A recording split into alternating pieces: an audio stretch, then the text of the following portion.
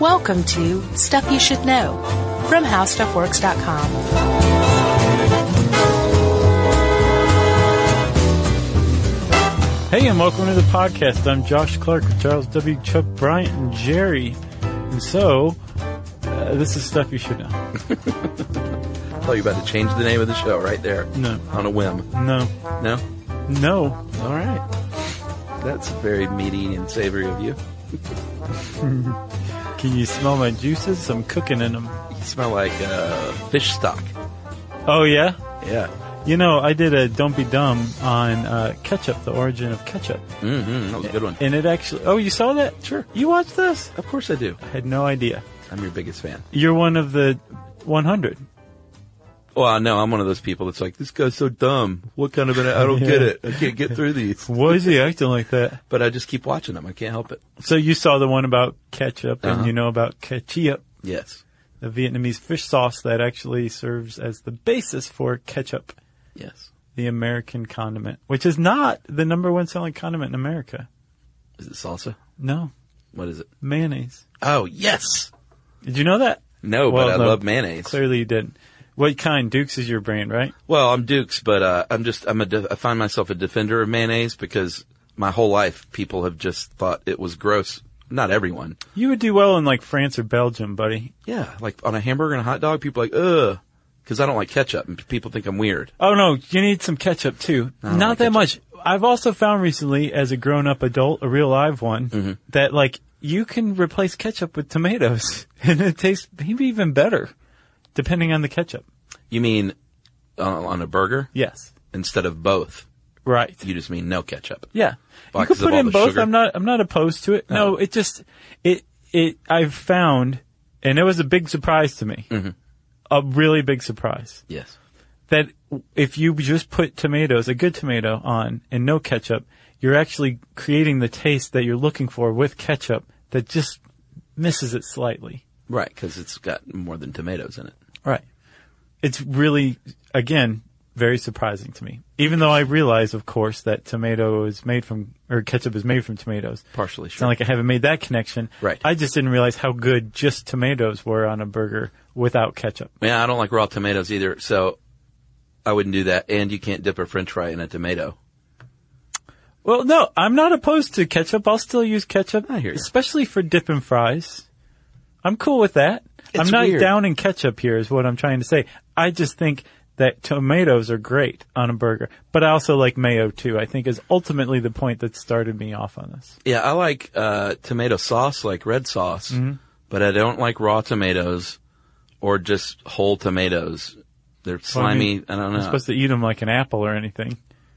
If you've been doing that, I can understand why you don't like raw tomatoes. Some people do. Some people just slice them and eat them on a plate. Right. You're not just holding it in your hand and eating it like an apple. What kind of monster does that? That's what I'm saying, a monster. Kaiser Wilhelm II. Yeah, he was known. All right. So all of that to say, umami. Umami. Oh, mama. This one's about umami. The fifth flavor The fifth beetle. out of what they now say is 6, fat. Carbon dioxide is also one too. Oh, really? Huh? They found receptors that are tailored specifically to sensing carbon dioxide on the tongue, and that ultimately makes it qualify as a taste. So they're going to be 7 now?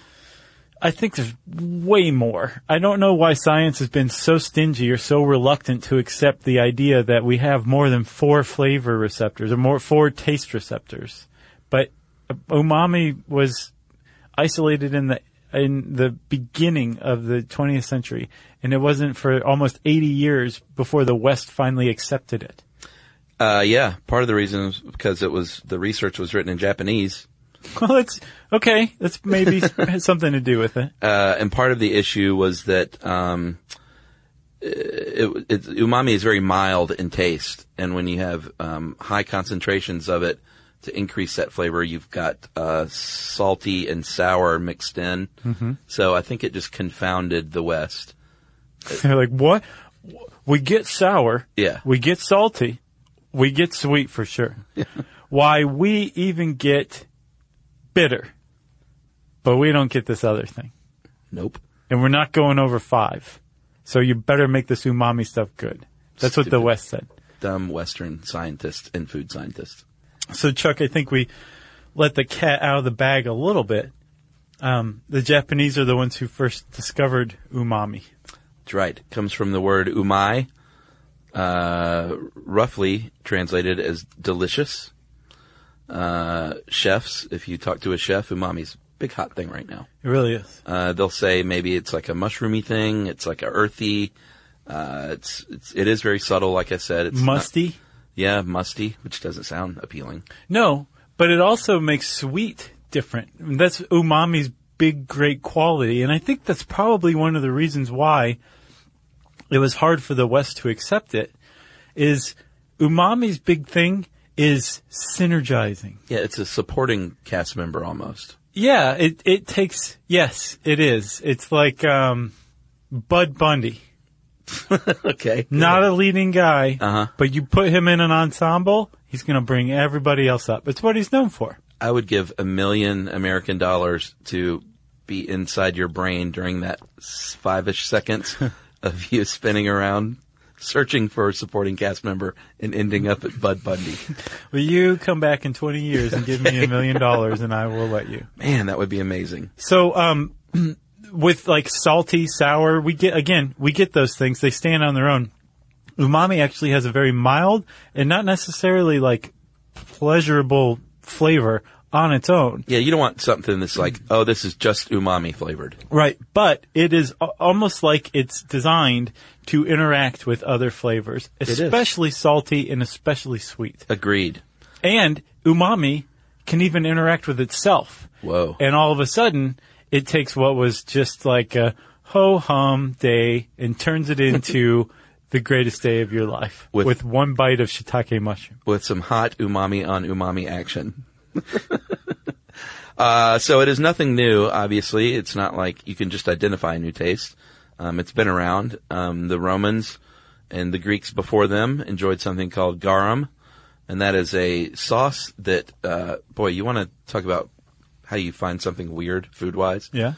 They were gutting fish, and they said, let's take this fish guts and blood, and let's salt it and leave it out in the sun for 3 months. And see what happens. And then you have to eat it. No, you eat it. No, you. And someone eventually ate it. They strained the liquid from the top of it, and they said, boy, this is garum sauce. This is good stuff. It's delicious. Garum means delicious in ancient Roman. I think so. And it is, that was umami, personified. Because how umami was discovered, in 1907, there was a brilliant chemist named Kikune Ikeda. Is that right? Kikune, that AE. It's got an extra little pop to it. Gotcha. But yeah, you did it. Thank you. So he was a chemist, and he worked at the Imperial University. I'm sorry, he was a professor at the Imperial University of Tokyo, and he was perplexed that he tasted something one day and said, this is not any of those 4 flavors. No. Like, I know this is different. He was all about the dashi. Dashi is the basis of miso soups, lots of other stuff. But basically, it's a fish stock made from, I think, tuna flakes and kombu, which is dried kelp. Yes, and there are all kinds of recipes for a dashi base, and it's in a lot of things, from sauces and like soba noodle sauces to, like you said, miso. Yeah. A really, really big ingredient in Japanese cuisine. Right. And this guy was like, this little boy loves his dashi, and I want to know exactly what is making it so wonderful. So, since he was a chemist, he took, I think, something like 12 kilograms of dashi and boiled it down. 10 of them? Isolated some stuff. The first thing that came out were some obvious ones that he clearly discarded is not responsible for umami because there were salts. He's like, no, it's not that. It's not salt. We understand salt. It's not salt. I know for a fact it's not salt. What else is in here? He starts sorting through it, right? Well, didn't he separate the dashi into its parts and then break those down? Yeah. Okay. So, I jumped ahead a step. Gotcha. I would make a terrible chemist. He's on kelp at this point, one of the ingredients. Okay. And so with the kelp is where he found those two salts. And you're right. He was like, well, I know these flavors and they're not what I've been experiencing on my tongue. No, they're old news. Old news. So he looked a little further and he found, well, wait a minute, what is this? It's glutamic acid. Yeah. And he's like, maybe, but glutamic acid has a sour taste, and that's weird. Like, it can't be glutamic acid. It doesn't quite make sense. So he added some more stuff, came up with a chemical reaction, and what popped out on the other end is what you and I call monosodium glutamate. MSG. And he figured out that it's not glutamic acid, it's not the salts, but it's actually glutamate. But then he figured out even further, he's like, glutamate, that doesn't make any sense. Like, glutamate, doesn't work. Then he realized it's not the protein that's giving it the taste. It's the amino acids that actually make up proteins that give umami its taste. Boom. So glutamate, is an amino acid. Right? Right. Right.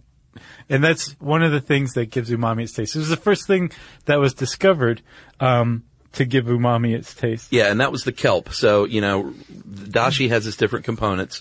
So he had a student who said, you know what, let me get the dried tuna flakes. Mm-hmm. Bonito flakes. Yeah, bonito. Well, delicious. There's different kinds, but bonito's definitely one of them. And he says, let me identify these components. And what he found was something called, you want to try that one? Inositol? Is that right? Yeah, I think that is right, man. It's a nucleic acid, like you say. Yes. So he's like, boom, I've got number 2. And then in 1960, another scientist named Akira Kuninaka. Nice. He worked for Yamasa, the famous soy saucier. And now you're just showing off.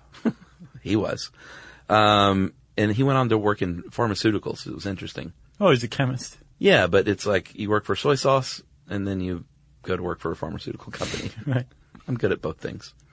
But you're right, it's all just chemistry. Sure. So he said, you know what, I can identify a third thing called guanylate. It's another nucleotide in those shiitake mushrooms you were talking about. Yeah. And it's not like just bonito flakes, kombu, and shiitake mushrooms are the only things that produce umami taste. Yeah. These are just the 3 things that those guys went to town and isolated different stuff out of, right? Yeah, I always want to see Bonita Applebum when you say Bonita. Tribe Called Quest. Yeah. After all these years. They keep making appearances in episodes lately. Oh yeah, they have been, huh? You mentioned them in Hula Hoops? Yeah. This one? You can't remember which one we talked about, the scenario? Oh, what's the scenario? Right. You know what? My friend Justin, whom you also know, his mother actually left her wallet in El Segundo. No way. And he even called me. He was like, dude, guess what happened? My mother left her wallet in El Segundo. That's crazy. Yeah, it was pretty remarkable. We should probably take a break. Yeah, and then we'll talk a little bit more about the science of taste right after this. Yes. Stuff you should know.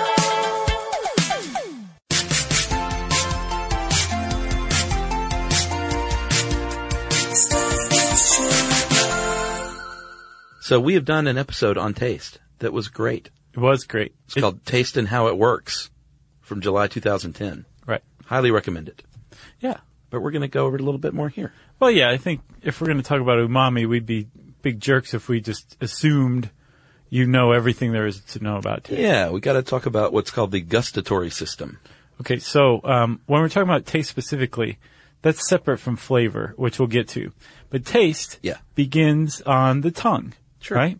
And on the tongue, you're going to find what we like to call taste buds, or papillae. The papillae have taste buds on them, right? Yes, there are 3 main types of papillae.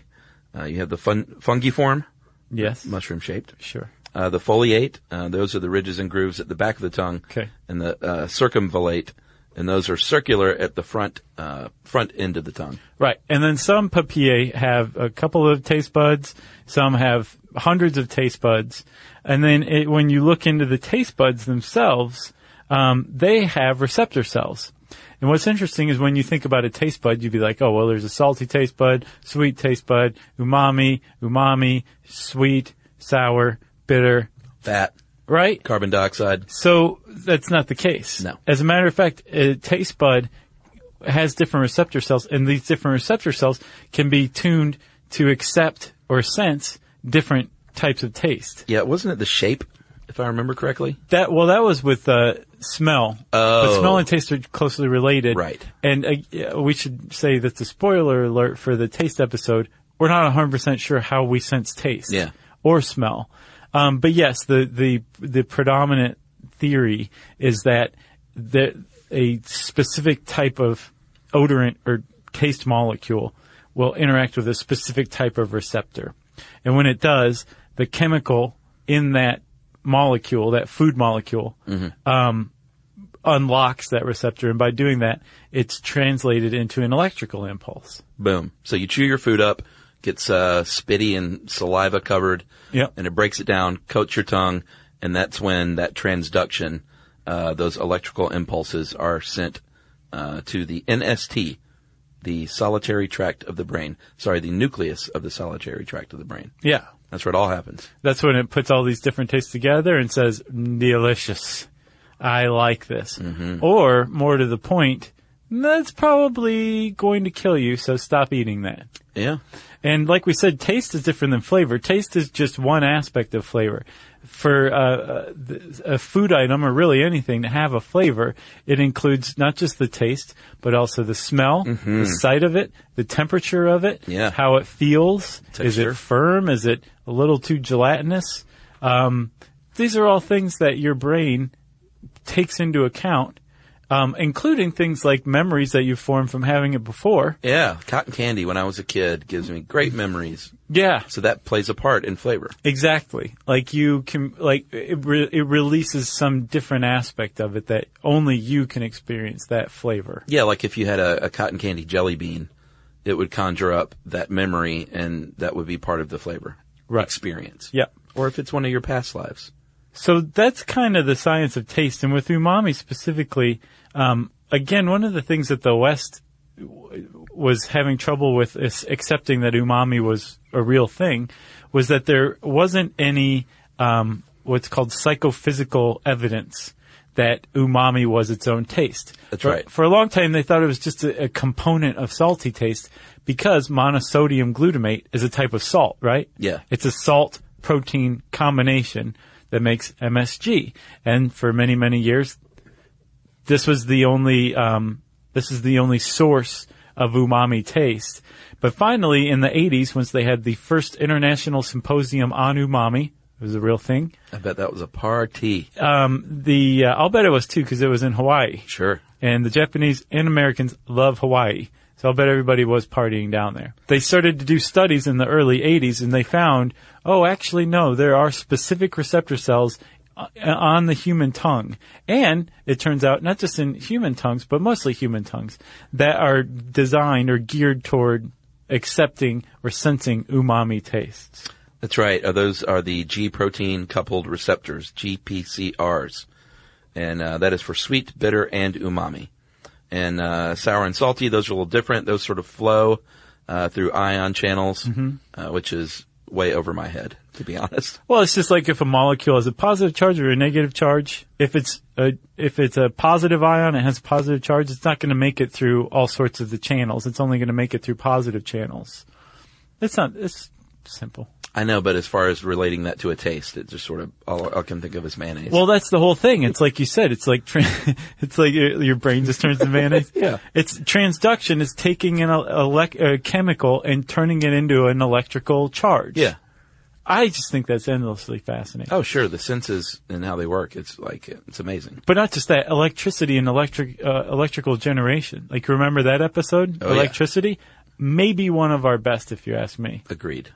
All right. So what we have here are three kinds of receptor cells that they know are, that respond to this combination that makes up, what MSG is. I'm sorry, what umami is. It's that, inositol, the guanylate, and the MSG.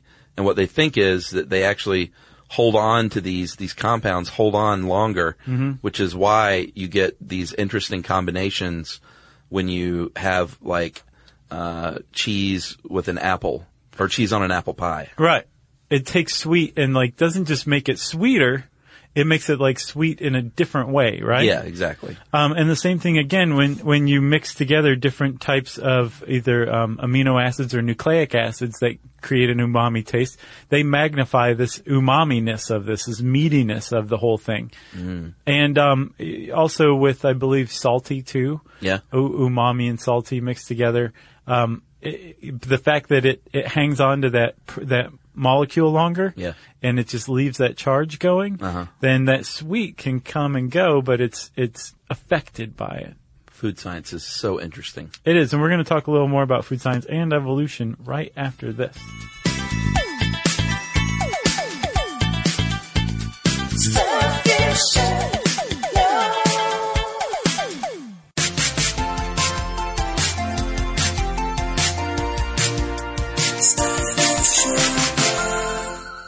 All right, so here's one thing I didn't get, and I reread this a few times.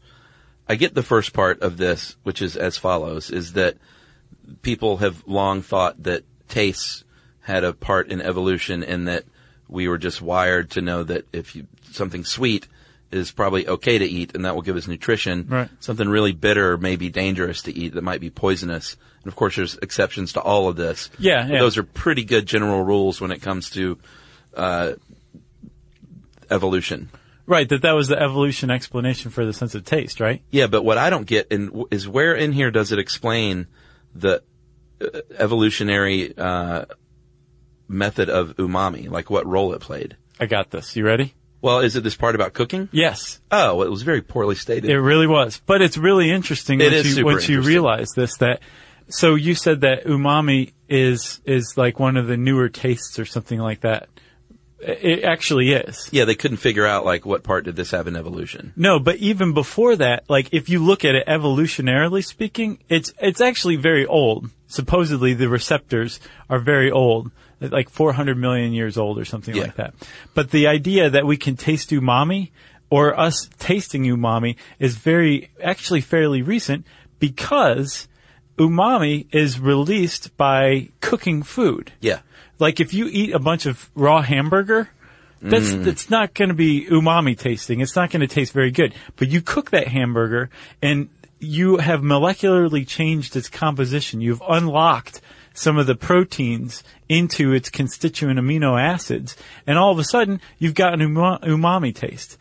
Yeah, it's like caramelizing an onion is completely different than the taste of a raw onion or even a just regular grilled onion. Yeah. And the big mystery of all this, evolutionarily speaking, is that what you're gaining, or one of the biggest sources of umami taste, is glutamate. Well, that's great, but the human body produces tons of glutamate, so it wouldn't make sense that we would have a taste receptor to find it in nature. Right. Because we got enough in our body. Well, you need other essential amino acids, and it figures that the best way to get amino acids is to cook or ferment food. Yeah, you need fire. Because amino acids can be bound to proteins. Yeah. And we don't absorb them as well, or our body spends a lot more energy breaking them down and digesting them than if we cook them or if we ferment them. So man invents fire, man starts to cook food, man advances more rapidly. Yes, that's one of the ideas that why our brain developed as well as it did, or we became as intelligent as we did, was from cooking food. So we were able to break down our food a lot more easily and gain from it, absorb it, and basically grow huge brains. That's awesome. That it came from cooking. And where did we get umami taste? From cooked or fermented food, where these proteins have been broken down into much more easily absorbed amino acid constituents. Man, I like that. I agree. I feel like I just made it confusing, though. Did it come across? No, it's totally makes sense. We learn how to cook food, and that put us at the head of the evolutionary ladder. Right. And umami taste comes from cooked or fermented food. Yeah. Very clear. What is not clear, or maybe it is clear, is MSG bad for you? A lot of people say it makes me dizzy, or it makes my heart flutter, or Right. the MSG crash after you go to the Chinese food buffet. Well, there's actually something called Chinese food syndrome. Yeah. Not true. Apparently it's a myth. Supposedly it's a culturally bound syndrome where like very few other cultures outside of the United States or the West even think of the idea that MSG can make you sick. Yeah. And that it's apparently a psychosomatic reaction where you expect MSG is going to make you sick, so you get sick. Yep, that's one explanation. Maybe your body or our bodies are just different in how we process and metabolize MSG. Mm-hmm. Or maybe you have OD'd a little bit. Too much of anything can be a bad thing. Right. Could be all these things. But what science is saying is there is no evidence that MSG is bad for you, quote unquote. Right, and apparently study after study found that people that MSG doesn't cause these things. Yeah. It's weird. So get off the couch, lazy. You're just looking for an excuse to not cut the grass. And so MSG again, it has kind of a bad rap here in the US, but it's everywhere. And it was actually one of the first things that Akita? Professor Akita did was he figured out a way to patent extracting monosodium glutamate from wheat, which is where it's found much more abundantly than in like kelp. And package it into a seasoning. And he had no ill will. He's like, this is great. This can make that boring dish like taste better. Right. That healthy boring dish tastes better. Exactly. So it's ironic then that people think it's bad for you when in fact when he packaged it he was like, this is going to be good for you. Yeah. It's going to make this thing that's good for you taste even better, and our country is going to be very healthy, right? Yeah, but it's hard to find. You said it was in everything, but it's disguised in ingredients. Right. Yeah, again, pretty stealthily. Because MSG has a bad rap here in the West. Yeah, they should just put MSG. Right. They do sometimes. For the most part, though, they will call it something like hydrolyzed wheat protein. Yeah. Because remember, it can be extracted from wheat. Mm-hmm. Sometimes they'll call it just natural flavors. Yeah, because all these things are natural. Exactly. What else? Texturized vegetable protein. Yeah. Autolyzed yeast extract. Right. Yeah, or just natural flavor. So if you see, that can be a lot of things, though. What, just natural flavors? Sure. Yeah. You don't know what you're eating. No. But there are some upsides to using this MSG. It actually can be used in the way that Professor Akita envisioned it, which is taking stuff and making it slightly healthier, actually. Mm-hmm. When you have, when you use potassium chloride rather than sodium chloride to make MSG, you can actually replace the sodium in, a dish. So if you have a sodium problem, you can use some of this stuff. Yeah, or hey, how about that, low-fat food that doesn't taste so good? Add a little MSG, it tastes better. Right. Although, recent medical research suggests that you should be not eating low-fat food, that regular fat food is not bad for you. Or, hey, old person, you don't taste so good anymore. And you take medication that even dampens that. Right. Why don't you throw some MSG on there? Why don't you, old person? Bring those taste buds back to life. Right. You know? Yes. So, Chuck, whether MSG is a bad rap or not, it's definitely all over the place. And it is making things taste good, in my opinion. Umami's here to stay. It is, but there's other ways to get an umami flavor out of food. And this article actually has some helpful tips for your cooking if you want to go and cook and get an umami taste. You ever been to Umami Burger? No, I haven't. It sounds awesome. It's good. I like it. It sounds like in LA. You can make one at home with some mushrooms. Yeah, Umami Burger is a chain. I don't know where they have them, but I had it in Los Angeles, and they add powdered mushroom and seaweed to the beef with a little soy sauce. You don't even know what you're eating except that it tastes good. Right. You know, you're not like, I can detect the mushroom and seaweed in this burger. Right. It's just umami flavored. Umami. And you know what's interesting? There's this, I think it's called like umamiinformation.com or something like that. Mm-hmm. Really interesting site.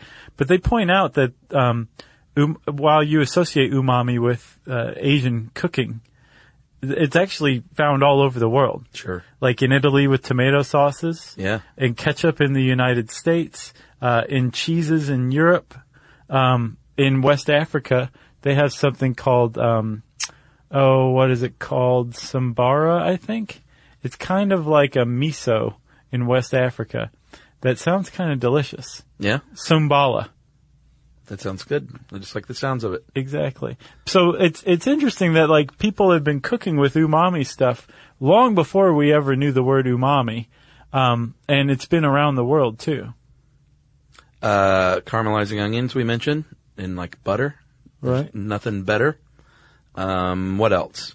You can put Parmesan cheese rinds into a soup or a stew and it'll umami that thing up. Ooh, that's a good one. Yeah. If you're making a stock, use bones of an animal. And If you're not supposedly against that kind of thing. the guy who invented veal stock is reputed to have believed that there was a fifth taste that had yet been unidentified back in the 19th century. He's like, I've just boiled this calf. He's like, And I'm onto something. There's something going on here besides the big four. Wow. Nobody believed him. If you're cooking with mushrooms, and I recommend this with all vegetables, so roast those things a little bit first. It Yeah. brings out all kinds of flavors. And it makes your brain bigger. Like if you go to make an omelet, don't just throw raw peppers and stuff in there. Mm-hmm. Cook that stuff up a little bit on the side, then add that to the egg mixture. It makes the world of difference. Yeah. You know? Yeah. I'm big I on my think omelets. everybody should watch Internet Roundup just to get an idea of what like our little gesticulations are. Like when you're talking about like cooking peppers on the side Yeah. and throw them in there, like just you're making very cute little hand gestures over there. Well, I always joke with Emily that I'm going to open an omelet stand on the beach one day. It's my retirement job. Nice. She's like, why an omelet stand on the beach? I was like, because no one's ever done it. No, they really haven't. You ever go to the beach? You're laying there in the hot sun. You're like, I could use an omelet. Yeah. Every time. I think I just want my retirement job to be very slow paced and not busy. Right. That's what I figured And out. you'll get to eat omelets. You got anything else? No, cooking with wine is a good one too. Yeah, that's Umami City. No, just go forth and try umamiing up your dishes and you will be happy. You will be happy. Say Agreed. us. It'll be an indefinable quality, but you'll know it's umami. Yes. Should be something about it. Can't put my finger on it. You'll say this stuff is umai, which again means delicious, roughly, in Japanese. Oh my. If you want to know more about umami, you can type that word in the search bar at howstuffworks.com. And since I said umami, it's time again for listener mail. I'm just going to call this a nice, simple thank you from a listener. Those are nice. Sometimes it is nice, you know? Yeah. It's from Meredith from Granite Falls, Minnesota, and she's just thanking us because she has a boring summer job. She said, I work at a hospital and I scan a bunch of old files into an external hard drive. So what I do is I remove a lot of staples, stare at the scanner, and I wait for it to be done over and over. Oh, man. Can you imagine that it's like, oh, we need to digitize all these records. Let's hire someone to do that. We're job creators. Yeah, so God bless you, Meredith, for doing that. I found listening to 8 hours of music just wasn't doing the trick anymore. Then I discovered the wonderful world of podcasts, and you guys are my all-time faves. You guys are so funny, and I love all the dumb jokes you make. I don't know if they're dumb. I think like groundbreaking is a better word. Yeah? They really make my day, guys, and even if I don't understand all the tangents you go off on, because I'm only 21 and don't understand most of these references you make to movies or pop culture things from decades gone by, I still enjoy that the podcast is more of a conversation between you guys than just strictly reading from a script. Oh, yeah, we don't even have a script. Clearly, that would be the worst script ever. It would be. One of these days, I'll have a real story to share directly related to a recent show, but for now, I just want to say thank you so much and keep up the amazing work. That is best wishes from Meredith. Meredith, thank you. And she has a postscript that says, I absolutely love it when Josh calls chuckers. Don't even know why, it just makes me smile every time. Nice. And then it just has a ring. Chuckers, it's a fun word. It is. It's like umami. Boy, we said umami a lot. I wonder how many times. I don't know. We should have an umami counter on the website. Yeah, we should. Ding, ding. Yeah. Yeah, that'd be cool. I don't know if we are familiar with the technology that could do that, though. And at the end, it just turns into a big pile of salty, dried fish guts. I seriously am making some top-notch miso soup. I've been inspired to. Oh, you're I've going to gotten make it pretty from your good. own stock and everything? Yeah, yeah. Whoa. I've gotten pretty good at hot and sour soup. Yeah? But I make it from a mix and just add some stuff to it. This I'm going to make from like dashi and miso. From scratch? Well, I'm not going to like ferment the soybeans or anything like that. Are you But going to make your own dashi? no, I'm going to buy dashi. You should make your own dashi. I'm not going to make my own dashi. Do you know how bad my apartment would smell if I like fermented and then boiled down fish just to make the stock? Are you crazy? You need a spice kitchen. I do need a spice kitchen now that you mention it. Yeah. No, but I will let you know how the miso soup turns out. All right. Okay? If you want to get in touch with us, you can tweet to us at SYSK Podcast. You can join us on Facebook.com/Stuff You Should Know. You can send us an email to stuffpodcast@howstuffworks.com. And as always, join us at our home on the web, stuffyoushouldknow.com.